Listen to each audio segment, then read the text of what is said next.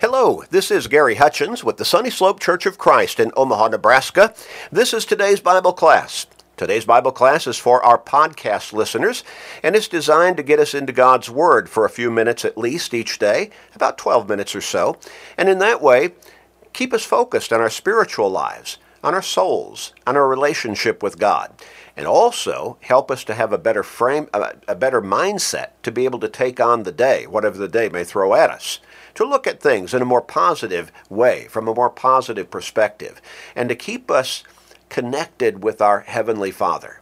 Now, you know people who need to change their thinking, who need to turn their lives around. You may help them do exactly that, to start thinking about their spiritual needs and their souls and their relationship with God by simply sharing these short studies with them. You may help them get on the right track that ultimately will lead them to heaven, an eternal life with God the Father, God the Son, and God the Holy Spirit. So share these short studies. You can do that through Facebook friends, text messages, maybe some other technological means you have access to. But share them with your family members, your friends, your work associates, your neighbors, literally anybody and everybody. You can help somebody turn their lives around. You may help somebody get to heaven just by starting to share these short studies with them. So do that on purpose and with a purpose. We come back to our big question for this particular line of study. Has man outgrown the Bible? Big question, isn't it? Do you think our culture, our society, our nation, do you think the world, do you think mankind, humanity in general, do you think we have become knowledgeable enough, sophisticated enough in our thinking to have outgrown our need for God's Word? Well, I know what most of you would probably say. Oh no, we have not outgrown our need for the Bible, and we never will. And that's exactly right. But there are a lot of people who think that they have, who think that mankind generally has, because they think they become more enlightened, they become more sophisticated in their knowledge and thinking, and the Bible they would think of as being old-fashioned, outmoded, out of date, a book of mythology to a great extent, and not a book of truth from beginning to end. Well, it's interesting that they think they know the truth well enough to know that the Bible is not truth from beginning to end. Interesting. They put themselves and their knowledge ahead of the Bible and its teachings. Jesus said in John chapter 14, or in John chapter 8 and verse 32, "You shall know the truth, and the truth shall make you free." Now, again, what is our general framework of thinking? Well, today is yesterday's tomorrow, but today is also tomorrow's yesterday. And so we keep changing our minds about things. You say, what do you mean? What do you mean? Well, today's breakthrough is tomorrow's discarded technology or way of thinking. This year's popular is lost in next year's latest and greatest. Just think of the fashion industry as one example of that. The up-to-date of today is soon out of date, not too far down the road. But truth does not change. Real truth, fundamental truth, is truth all the time. It does not change. When we think that we're too smart or too sophisticated, too intellectual to believe in God and to believe in His Word any longer as being the truth that needs to guide our lives on a daily basis, then we've become foolish. The psalmist said in Psalm 14 and verse 1, "The fool has said in his heart, there is no God." And as I've said many times in teaching and preaching, if you take God out of the picture, you don't want to live in that world, because it will become a horrible, evil place pretty quickly. Has man outgrown the Bible?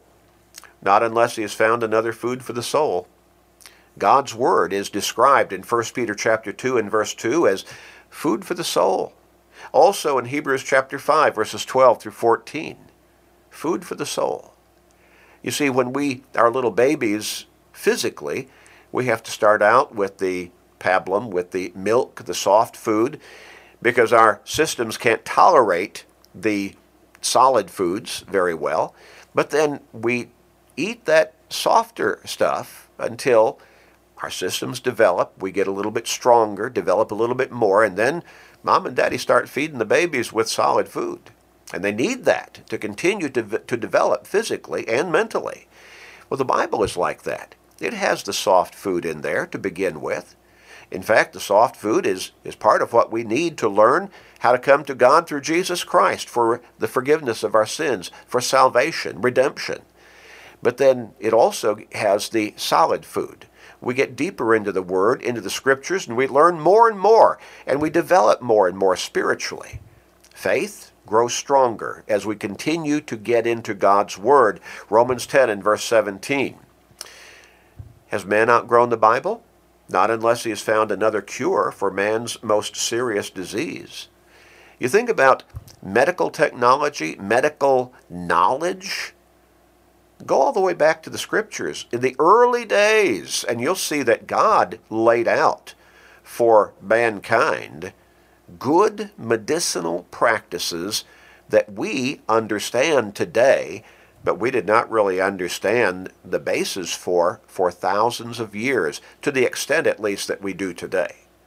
Oh yes, you go back and you look in Leviticus chapter 12, verses 1 through 4, it talks about circumcising the newborn male baby on the 8th day of his life. We did not know for generations, for thousands of years, that is the optimum day for circumcising a young male child. The best day to perform that particular surgery of his entire life. Deuteronomy chapter 23, verses 10 through 14, talks about how in the camp we need to make sure that we've got a place for bodily refuse away from the people and the food that is being prepared in the camp. But also, as Israel would move from place to place, and we're talking about, maybe 1 million or more individuals in that huge camp, as they were traveling through the wilderness to the Promised Land, there were provisions laid out by God having to do with isolating themselves if they had certain diseases, moving outside the camp. Well, why? Well, we understand now, but it took us a long time to learn about germs, bacteria, viruses. But you see, it was already there thousands and thousands of years before in God's Word. We all have ancient Israel's contagion.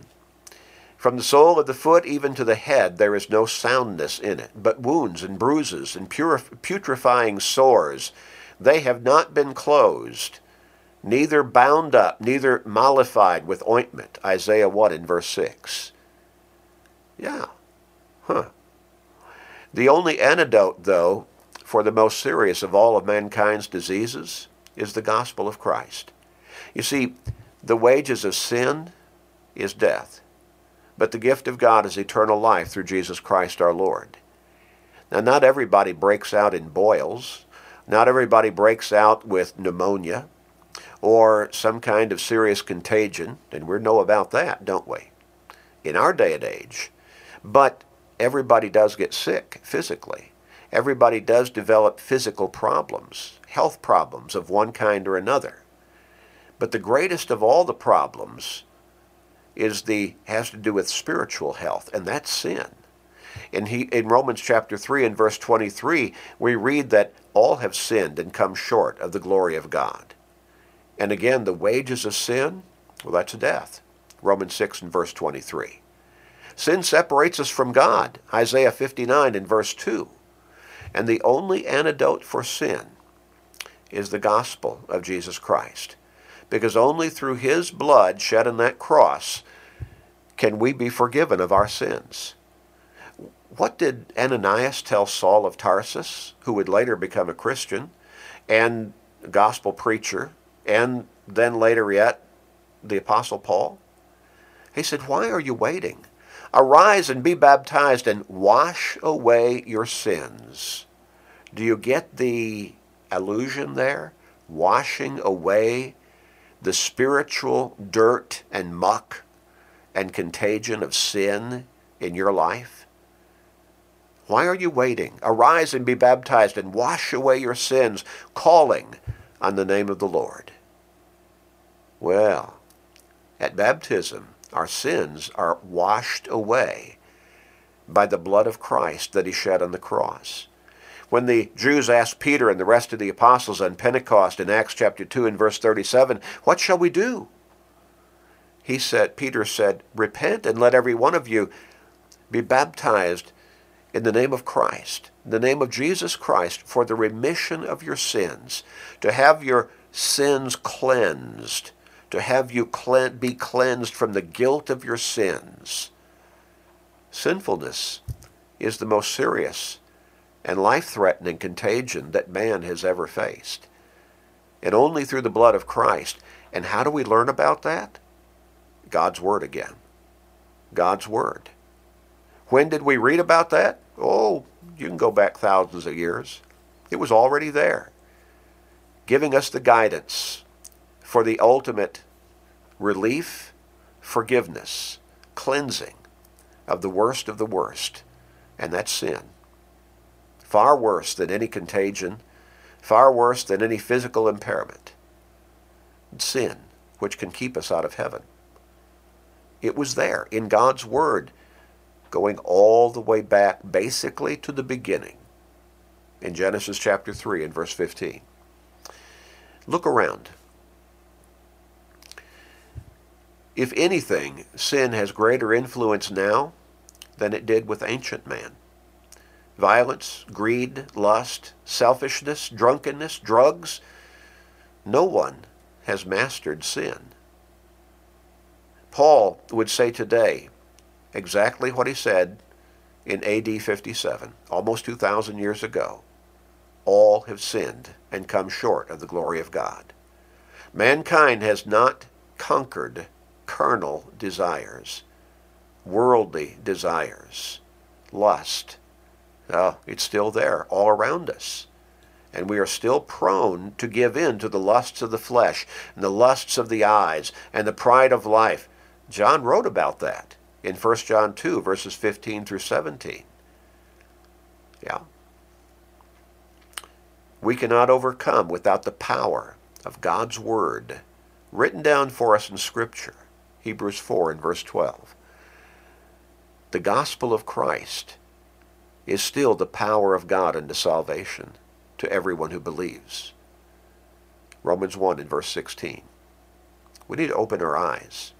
We need to humble our hearts. Let's pray together. Father, help us to come to you through your truth. Help us to open our eyes to your teachings that can free us from the guilt of sin. Cleanse us from that horrible, horrible spiritual evil. And forgive us, Father. Thank you for sending your Son to pay the price on the cross through the shedding of his blood. Help us, Father, to humble ourselves and come to you in faithful obedience, being baptized for the remission of our sins. Guide us in this, please, Father. Please, we pray. Please forgive us, gracious Father. This is our prayer in Christ's name. Amen.